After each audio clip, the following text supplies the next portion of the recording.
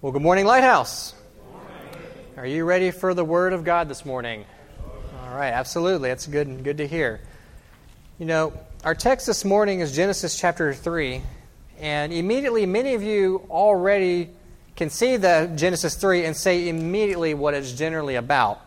What possibly came to mind is the fall. And in my opinion, it is one of the most crucial chapters in the Bible, especially for new believers to understand and be familiar with. See, what took place is the source of which all of our problems in this life came from. Sickness, disease, sorrow, hardship, and death.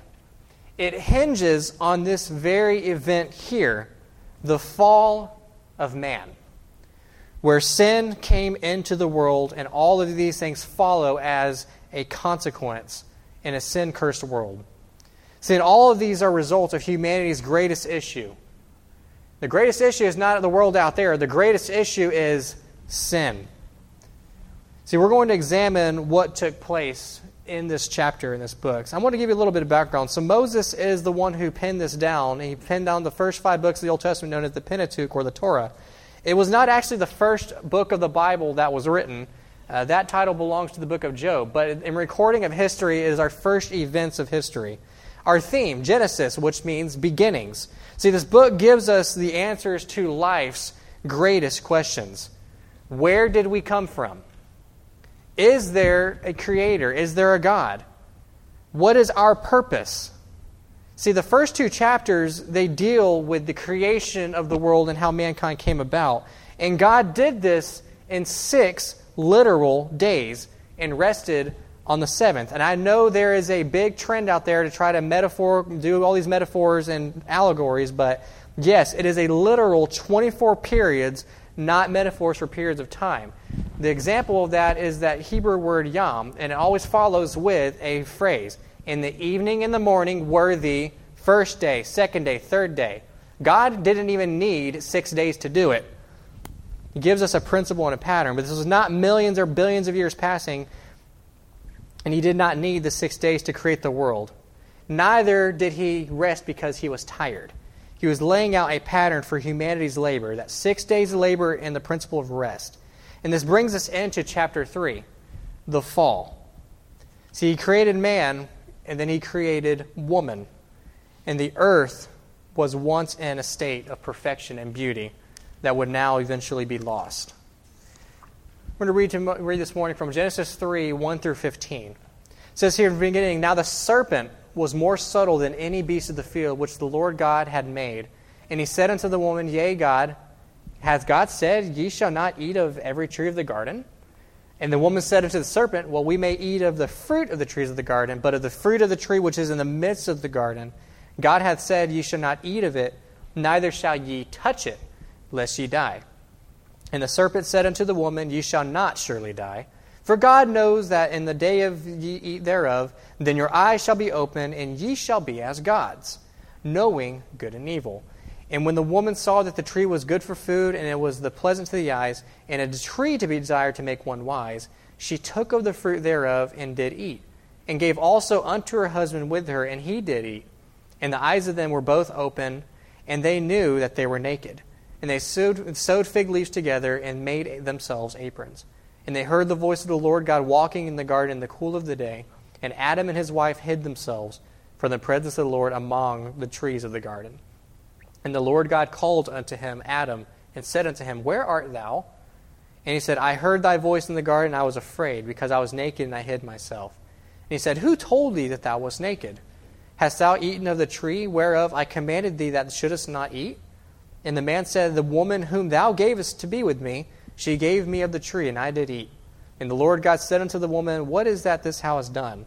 And the woman said, The serpent beguiled me, and I did eat. And the Lord God said unto the serpent, Because thou hast done this, thou art cursed above all cattle, and above every beast of the field. And upon thy belly thou shalt go, and the dust thou shalt eat all the days of thy life. And I will put enmity between thee and the woman, between thy seed and her seed. It shall bruise thy head, and thou shalt bruise his heel. Heavenly Father, we thank you for our text. We thank you for our time together and understanding that this isn't just some Sunday school story for kids, and this isn't just some mythical story, but this was a true event, and it's what our biggest issue hinges upon. So may we see it with clarity, Lord, and may we just also look for the hope that comes out of it as well, Lord. Thank you for being our God, and thank you for being our Redeemer. In Christ's name we pray. Amen.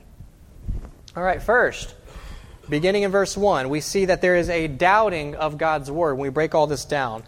See, the serpent was more subtle than any of the creatures or the beasts of the field, the animals. So this serpent is no doubt Satan himself. See, while the text in here doesn't just flat out say, well, this is the devil, this is Satan, but from the rest of Scripture, we are told that this serpent is indeed Satan. And while not only the passage teaches us that it's his identity, this is the one that identifies them together as a saint. So Revelation 12:9 says this, and the great dragon was cast out, and what's that next phrase? That old serpent, called the devil and Satan, which deceiveth the whole world. He was cast into the earth, and angels were cast out with him. See, he did not start out as the serpent. He changed into this form. See, Satan today is still in the business of doing this and changing his form, and he is also using mankind and so-called preachers to do it. 2 Corinthians chapter 11, 13, 15 says this, for such are false apostles, deceitful workers, transforming themselves into the apostles of Christ. And no marvel, for Satan himself is transformed into an angel of light. Therefore, it is no great thing if his ministers also be transformed as the ministers of righteousness, whose end shall be according to their works. See, Satan continues to deceive in different forms using preachers and teachers that teach on works for salvation or any other false gospel. See, Satan isn't just going to show up and just be like, hey, I'm the devil. He's going to be subtle. He's going to trick. He's going to deceive. He's going to make an appearance of righteousness, but in reality, it is deceit. It is evil. See, he approaches Eve with the intention to confuse her and cause this doubt. He says, yea, God hath said, ye shall not eat of every tree of the garden? Notice the way he presented it. Well, have God shall not eat of every tree of the garden? See, well, Satan will start with trying to instill that doubt in you and get you to think, get you to question. If he can get you to doubt what God hath said, he's going to capitalize. If you're going to start doubting God's word, well, does it really say this? Well, does it really want to really mean this? It's 21st century now. Satan's going to take captive. We then see a distortion of God's word. It says, this is Eve's response. Well, we may eat of the fruit of the trees of the garden, but of the fruit of the tree which is in the midst of the garden, God hath said, ye shall not eat of it, neither shall ye touch it, lest ye die. See, did Satan know what God had already commanded? He definitely knew what God had already said. And there's three things in error in Eve's response. Let's look at this initial command made by God and make that comparison. See, in Genesis 2:16 through 17, we first see this command being brought. Now notice, Eve had not yet been created out of Adam yet. And the Lord God commanded the man, saying, of every tree of the garden thou mayest freely eat. Freely eat. But of the tree of the knowledge of good and evil thou shalt not eat of it, for in that day thou eatest thereof, thou shalt surely die. And here's the response again. We may eat of the fruit of the trees of the garden, but of the fruit of the tree which is in the midst of the garden, God hath said, ye shall not eat of it, neither shall ye touch it, lest ye die. See, she omits the idea of its being freely emitted, and she adds, neither shall ye touch it. She even changed to shall surely die to lest ye die, lowering its severity. Now, we don't want to just sit there and be like, oh, Eve, how dumb of her. She just did, it's all her fault. Who was the one that Eve most likely received her information from? Adam. She did not get her information directly from God here, but she got it from Adam most likely. See, the command from 2:16 was given to Adam. Eve was not made until after. What she would know regarding God's command would be from her husband. I can see the conversation with Adam and Eve going something like this. Hey, Eve, we can eat of the trees here, except that one. Don't eat from that tree. Matter of fact, just don't even touch it. Don't even touch it or you're just going to die. See, when we have God's word distorted or we receive inaccurate information from what it truly teaches, it gives the devil perfect opportunity to capitalize. a lot of the time simply getting misinformation is just relying on what someone has said and not actually looking it up for yourself. So we also see a flat-out denial of God's word from verse 4 through 5. See, Satan denies what God said would happen. Ye shall not surely die. And I didn't catch this until this week, but notice plural language, ye. See, one of the things that the King James has done for us is when you see the word ye versus you, ye means that he's addressing more than one. It's plural. Ye shall not surely die. And notice the progression. You start with doubting God's word to having a distortion of God's word and to now flat out a denial of what God has said. See, Satan counters God's truth with his own lie, his own version.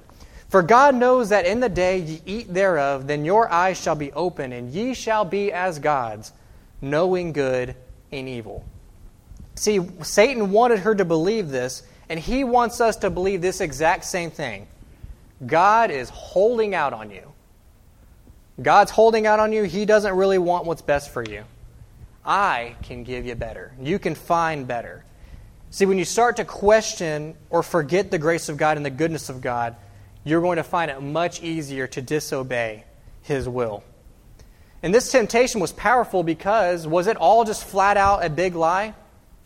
There was a little bit of truth mixed in with it. He's not going to come up and just say, like, yeah, this is not the truth. You better believe me. He's going to mix these truths with lies. They would not have an immediate physical death. Did they die right away? Not physically. But there was an immediate spiritual one that took place. They indeed, would they know good and evil? They would, but not in the way of a divine being as God. They would know the good and evil in a way of shame and in sorrow. And there's a great irony here with this temptation and what he told them. This thing he told them, that you will be like God, was exactly his own fall. He wanted equality with God. Isaiah chapter 14 gives it a description. He addresses the king of Babylonian, but we see that this is no ordinary man. No ordinary man. This is Satan in the form of the king of Babylonian. How art thou fallen from heaven, O Lucifer, shining one, son of the morning? How art thou cut down to the ground, which didst weaken the nations? For thou hast said in thine heart, I will ascend into heaven. I will exalt my throne above the stars of God. I will also sit upon the mountain of the congregation in the sides of the north. I will ascend from the heights of the depths. I will be like the Most High. Yet thou shalt be brought down to hell, to the sides of the pit. The very thing that was his fall was the thing he tempted Eve. We see deception and deliberation being done. See, Eve was deceived by Satan, and she gives in to that temptation. And when the woman saw that the tree was good for food, and that it was pleasant to the eyes, and a tree to be desired to make one wise, she took of the fruit thereof and did eat, and also gave unto her husband with her, and he did eat. See, she surrenders to the temptation exactly the way John describes temptation in three categories. 1 John 2:16 says this. It says that for all that is in the world, the lust of the flesh, the lust of the eyes, and the pride of life, it is not of the Father, but is of the world. We see here, she saw that the tree was what? Good for food. That's the lust of the flesh. It was pleasant to the eyes, lust of the eyes, and a desire to make one wise, the pride of life. You can actually take this principle and find it all throughout Scripture. She saw it was good for food, it was pleasant to the eyes, and her desire to be like as God, knowing good and evil. See, everywhere throughout Scripture where temptation is and sin is involved, you're either going to see some of these or all of these in these categories. David with Bathsheba, for example, you see these. But even with Jesus in the wilderness, I want to look really quick at Jesus' account. Matthew chapter 4. Matthew chapter 4, verses 1 through 11 says, Then was Jesus led up of the Spirit into the wilderness to be tempted of the devil. And when he had fasted 40 days and 40 nights, he was afterward and hungered. And when the tempter came to him, he said, If thou be the Son of God, command that these stones be made bread. But he answered and said, It is written, Man shall not live by bread alone, but by every word that proceedeth out of the mouth of God. Then the devil taketh him into the holy city, and setteth him on a pinnacle of the temple, as in the highest point.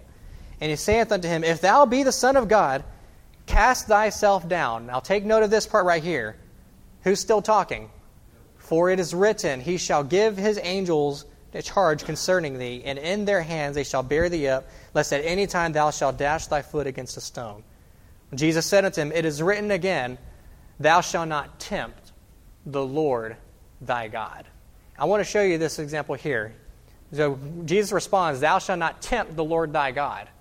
And who exactly is Satan trying to test and tempt? His Lord thy God, Jesus himself. And he said unto him all these things, and again, the devil taketh him to the exceeding high mountains, and sheweth him all the kingdoms of the world and the glory of them, and saith unto him, All these things will I give thee, if thou shalt fall, if thou wilt fall and worship me.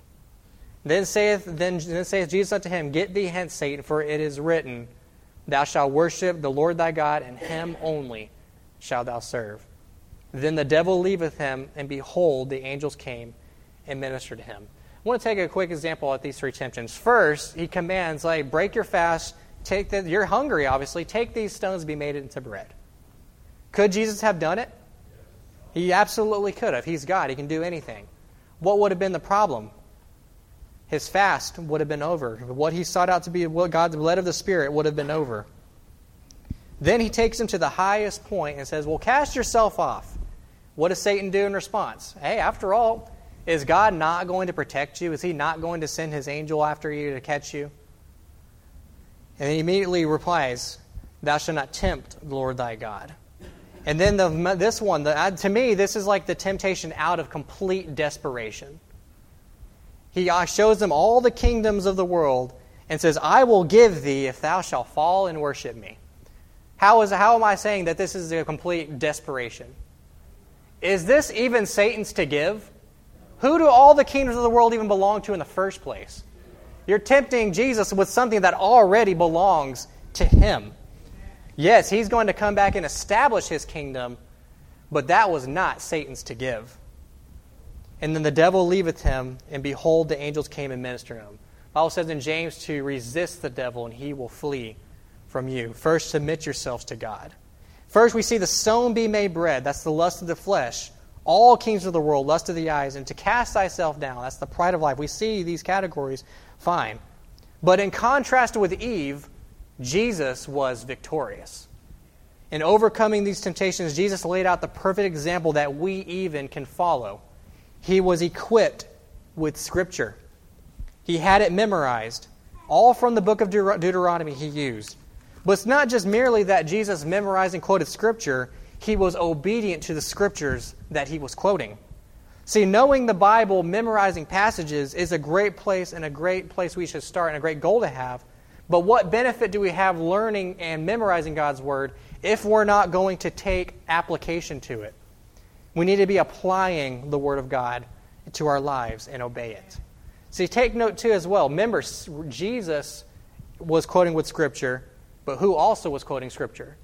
Satan was quoting Scripture and attempted to use it against Jesus. You think Satan knows the Bible pretty well? Oh, he for sure does. He's been doing it for a long time. I want to look at a great irony of him actually quoting this passage. Psalm chapter 91 was the verse that Satan was using. Look at that next verse after he quotes. Verse 13, that thou shalt tread upon the lion and the adder. That word adder means serpent. And the young lion and the dragon shall thou trample under feet. Why would Satan not want to continue on that passage? Because it's a promise of him being trampled. See, Adam, another thing. So Eve gave in to this temptation. What about Adam? His was deliberate. He deliberately sinned. See, some of the illustrations in books I've seen, it's Eve eats the fruits and then just goes off and finds Adam and gives him the fruit too. But is that what we read in the text? Notice what it says. She took of the fruit thereof and did eat, and also gave unto her husband with her. And he did eat. And remember, Satan was using plural language. Adam overheard all of this. He was there. Adam was aware what was going on. Ye shall not die. Some men can be so quick to point out and rejoice. Eve was deceived, not Adam. Go men, boo women. But think about this for a second. Adam was not deceived, but still sinned against the Lord. Which one do you think is in a tougher position? His sin was deliberate. See, being deceived does not excuse your sin, but it is even more shame to know what's right, to know what to do better with deliberation. Eve was in no better position than Adam. We then see damnation and shame. Verses 7 through 9, we see that a cover-up that attempted. It says, their eyes were open, they saw they were naked. That signified that there was shame in what they've done. See, sin promises that pleasure, but it is only temporary. It only produces shame and sorrow in the end run.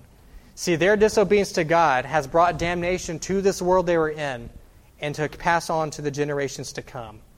Adam is responsible in what God holds it for bringing in its consequence to the world. Romans 5:12, wherefore as by one woman, by one man sin entered into the world, and death by sin, and so death passed upon all men, for that all have sinned. They then sewed the fig leaves to cover themselves up. See, their own attempt was clever to cover it up, but not much wisdom involved. See, fig leaves are not the ideal covering, and they also heard this voice of God passing and walking through the garden as they hid themselves from the Lord's presence. God walking through the garden, who was that? That was Jesus. God being God made in flesh. And of course, he cries out, it's like, where are you, Adam? Of course, did God know where they were? God knew exactly where they were. He was wanting to express what they have done. Likewise, when we confess our sins to God, like in 1 John 1:9, we're not informing God of what we've done. God already knows He wants us to come clean. He was not looking for them or trying to learn. It was for Adam's to confess what he's done, to express his accountability. Now we see our favorite parts, 10 through 13, and you can see this all throughout mankind even today. The blame game. Well, let's do the blame game. God asked Adam, well, has he eaten of the tree he was commanded not to eat? Well, God obviously knew. But instead of coming clean, yes, God, I cannot believe I've done this. I'm so sorry. Please forgive me. Well, let's see who he blames. As a kid, hearing the story, I always thought, well, Adam he blamed his wife. He threw his wife under the bus. Let's look again in verse 12. And the man said, the woman whom thou gavest to be with me. The woman whom thou gavest to be with me. She gave me the tree, and I did eat. He does indeed blame Eve, but the first shift of fault is to God. Well, God, the woman thou gavest to be with me, God, well, if you didn't give me this woman, maybe things would have turned out a little differently. There might have been a little conversation beforehand when God asked, what can I get for a perfect woman? One that doesn't nag, doesn't do all these things to me, and always just serves me and does whatever I please. Well, that's going to cost you an arm and a leg. And then God asked, well, what can I get for a rib? And the rest was history. So, I'm kidding. All jokes aside. But how often do we try to put the fault on everyone but ourselves? See, our nature is bent to defend. We need to defend our own honor first. There's no way it could have been my fault. It has to be somebody else's. We see Saul do the same thing with his own son in the army of Israel. We see this all throughout Scripture, trying to immediately, there's no way I'm the problem, someone else is the problem. See, he does shift his blame to Eve. The woman gave me to eat. We all want to say it's everyone's fault but our own. Well, then now it's on Eve. So God goes to Eve. And now who does Eve blame? I blame the serpent. Well, he deceived me. He beguiled me and I ate. If he didn't deceive me, I would have never done this thing.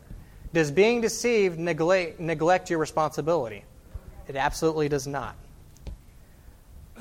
And we see deliverance and consequences brought in. See, there's a consequence to the serpent. Verse 1, verse 14, the serpent will be on his belly, and the dust shall he eat all the days of his life. This was true of the serpent even as an animal, but it is also true of Satan. See, to eat dust has this idea of total defeat. See, God's judgment on Satan is for him to always know defeat. See, he will always reach for victory, but he's always going to fall short for it. And Satan, he can remind you of your past and how there's no way God can use you, someone like you. But if Satan's going to remind you of your past, think about his future. If you know the Lord Jesus Christ, your future is much more better than Satan's. We see a deliverer to come. Genesis 3:15, I will put enmity between thee and the woman, between thy seed and her seed. See, the second part of the curse is directed against Satan himself. God placed a natural animosity between Satan and mankind. Enmity has this idea of ill will, hatred, and mutual antagonism. And that seed of the woman, notice, the seed of the woman shall bruise the head of Satan, and Satan shall bruise his heel. This verse here has been called the proto-evangelium, meaning the first case of the gospel to be seen in the Bible. And notice this, it says the seed of the woman. We are born, but we as mankind are born from our Father's seed. We come from that. This seed here is none other talking about Christ. Galatians chapter 4, verse 3 through 5 says this, even so we, when we were children, were in bondage under the elements of the world. But when the fullness of time was come, meaning exactly at the right moment and perfect time, God sent forth His Son, made of what? Made of woman, made under the law to redeem them which were under the law, that we might receive the adoption of sons. Now, something here that might give the ladies here a little bit of encouragement or chuckle. See, all of us here are, yes, born with a sin nature, and we inherit it from the seed of our father, our dad. Our fathers are the ones who pass that sin nature down to the next. However, who was Jesus' earthly father? Nobody. Jesus not having an earthly father equals not being born with a sin nature. So moms, if you ever wonder why your kids are just misbehaving all the time, they just won't listen, they're not being obedient, it's because they are sinners through their dad. It's not your fault. So feel free to look at your man and let him know it is all your fault. My wife has a thing when my kids are misbehaving, come get your kids. It's like, yes, they inherited the sin nature from me. Adam and Eve, as another consequence, were removed from the garden. But God could have left humanity and condemned them right there, and it would have been just to do so. Mankind is not worth it. But in His grace, He provided the only way of salvation through Him giving the provision. The seed to come. That seed that would put that with the enmity, it has come. Came over 2,000 years ago. So when we read the rest of Scripture, that we cannot count on this world just becoming a better place, because Satan is still at it with his lies, deception, and mankind continually rebelling against their Creator. And because of this one event right here with Adam, this world will only go downhill until Christ returns. A world that was once in perfection, all lost because of this one event. And its consequences in nature are passed down continually. And you may be thinking, so how is this any of my fault? I wasn't there that many years ago. You would be right. It is not your fault. It is not your fault that you would be born a sinner. But what is your fault is if you choose to do nothing about it. This morning, my car was actually not starting. Was it my fault that my car wasn't starting? I still had a responsibility to be here at church. I had to push my car out and give it a car jump. It's not my fault my car didn't start, but it would be my fault if I didn't make a way to get here to church. Likewise, it's not your fault that you were born a sinner and born with a sin nature, but if you don't recognize that Jesus is the only one that can save you and take care of it, then it is your fault. It is your fault if you choose to remain how you are, especially after hearing the word of truth, the gospel. See, you may not be able to fix this world, but you can fix your individual sin problem and know where you're going to spend eternity after you leave this life. See, Jesus took that place on the cross. He took your consequences and He bore it. He bore all of it. He was buried 3 days later, 3 days and 3 nights, He rose from the grave, defeating and conquering death, conquering sin once and for all. If you don't do anything about that, it is your personal responsibility, then it is your fault. But will you trust Him to save you? Will you lean upon and depend upon His provision that He's given? He gave His only begotten Son, one who's never done wrong, one who's never, if there's anyone who didn't deserve it, it was Christ. Romans 5:18 says this, therefore, as by the offense of one judgment came upon all men to condemnation. That very event in Genesis 3, this is where sin came. This is why we have the world we have today.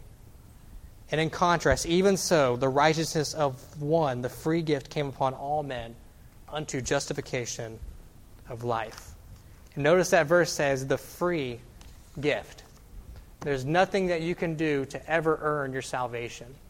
The only thing necessary with salvation that you contribute is the sin in the first place that made him come. Everyone has their own individual part. We put Christ on that cross.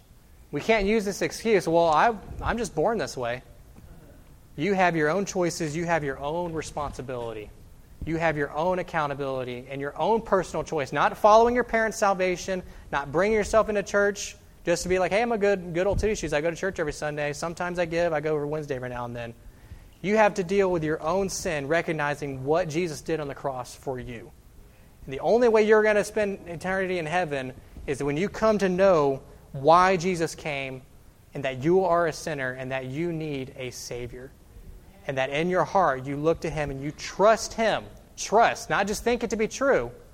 The thinking to be true comes first. I accept these things as a fact, but I need to personally rely and depend on Him to save me from the sin and the hell that is to come. Relying on Jesus and to Him alone. But what about all the things I do after I trust in Jesus? I need to get baptized first. Then I'll go to heaven. I need to give enough. I need to make sure I'm constantly giving tithing. I need to make sure I'm giving above that. Is that going to be enough to take me to heaven? See, the Bible says even our works are as filthy rags. It's going to be enough and settle the debt. The only thing that can settle the debt is for the precious, spotless blood to be spilled. And it was spilled on our behalf. The only thing that's going to keep you between God and you is going to be yourself refusing to accept that free gift. You can only receive it by trusting in what Lord has done for you. Then you will have everlasting life, the Bible promises. A heaven to come, justification now, righteousness now, declaring you righteous. That is the true gospel. How that Christ came, He was buried, and He rose again on the third day for our sin. This event we read is why He came in the first place. He came for you, and He came because of you. What will you do with this information? If you've never put your trust in Christ, never had that time and place, the moment you knew, this is when I know I'm going to heaven because I put my trust in the Lord to save me. I trusted Him as Savior. I encourage you, and I want you to talk to us about that. Even if you're unsure, we can help you. We can show you in these classes in heaven.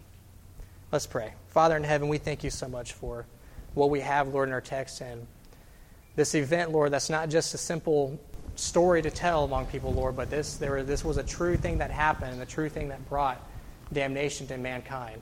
But Lord, in contrast to that, you were still gracious and you were still merciful, Lord. And you provided the only means and only hopes of how we can escape the wrath to come. And that is through giving your only begotten Son to take our place in a place that should have been ours. Lord, we ask all these things in His precious name, Lord, knowing that He is the only one that can give. He's the only one that can provide. Lord, we love you and thank you for our time that we get to have together, and thank you for your word. In Christ's name we pray. Amen. Let's stand together. Good job. Amen. I was talking about Justin, not Adam.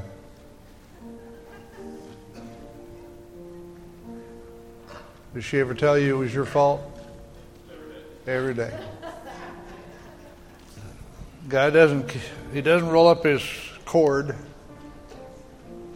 He steps in it.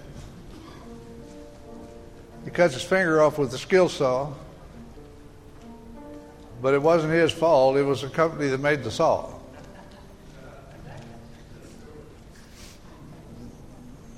I know that there are good, honest lawyers out there. I've met a couple. But I want you to realize, and you know whose fault it is if we don't take care of business and we hurt ourselves. But I want you to realize something. when the Bible says that every one of us is going to give account of himself to God, the lost people are going to do that at the white throne judgment. Saved people are going to give an account of themselves to God 1,000 years earlier, but it's not going to be facing damnation. It's going to be for reward or loss of thereof. But I just want to remind both of us that there won't be any lawyers to try to get you out of what you are accountable for. No, I've read the Bible from cover to cover, I don't know how many times. I've been doing it for about 40 years now. And the only lawyers I read about in the Bible were the Pharisees. And I don't see many of them making it to that judgment, the first one. You're going to stand alone before the Lord and give account of yourself before God. I got a text from a good friend of mine that'll be with us in about a week, actually, a missionary friend. And he's dealing with a man who is refusing to acknowledge that God it really exists. He's convinced himself that my friend is giving his life, spending his entire life serving a myth from 2,000 years ago.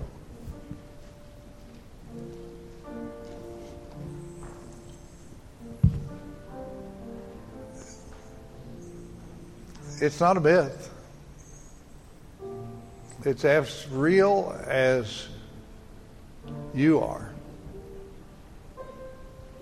Jesus is everything the Bible says he is. He is the one who said, "Let there be light,"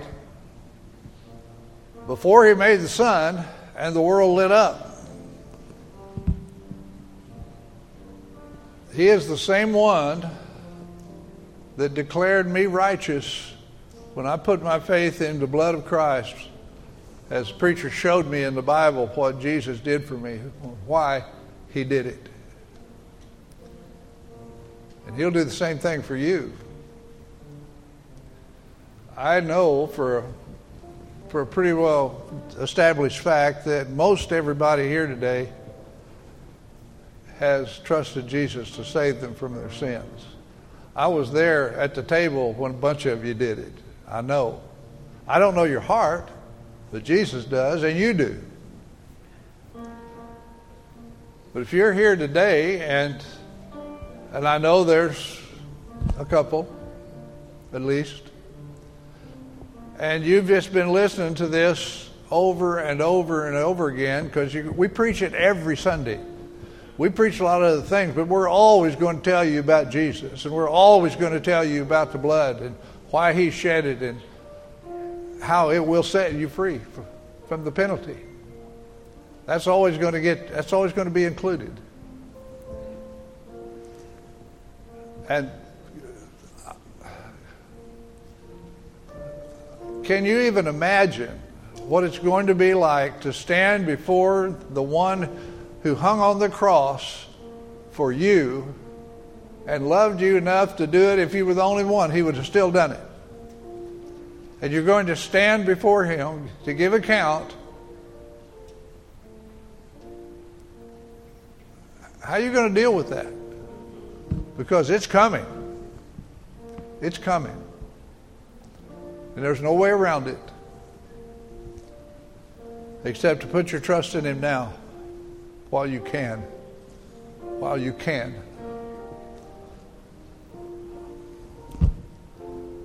I don't know what else to say. I stand ready to help you.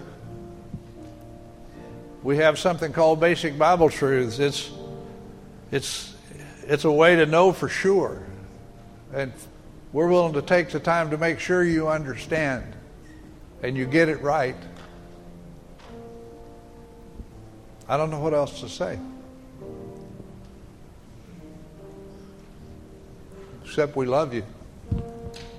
And we'll be there for you, no matter what. We're going to sing a verse of a song. You're welcome to come forward and talk to the Lord about whatever you need to. On the way out, you can tell me, Pastor, I'd like to take those classes, get to know a little bit more, and we'll set that up for you. Whatever we can do, we'll do it for you.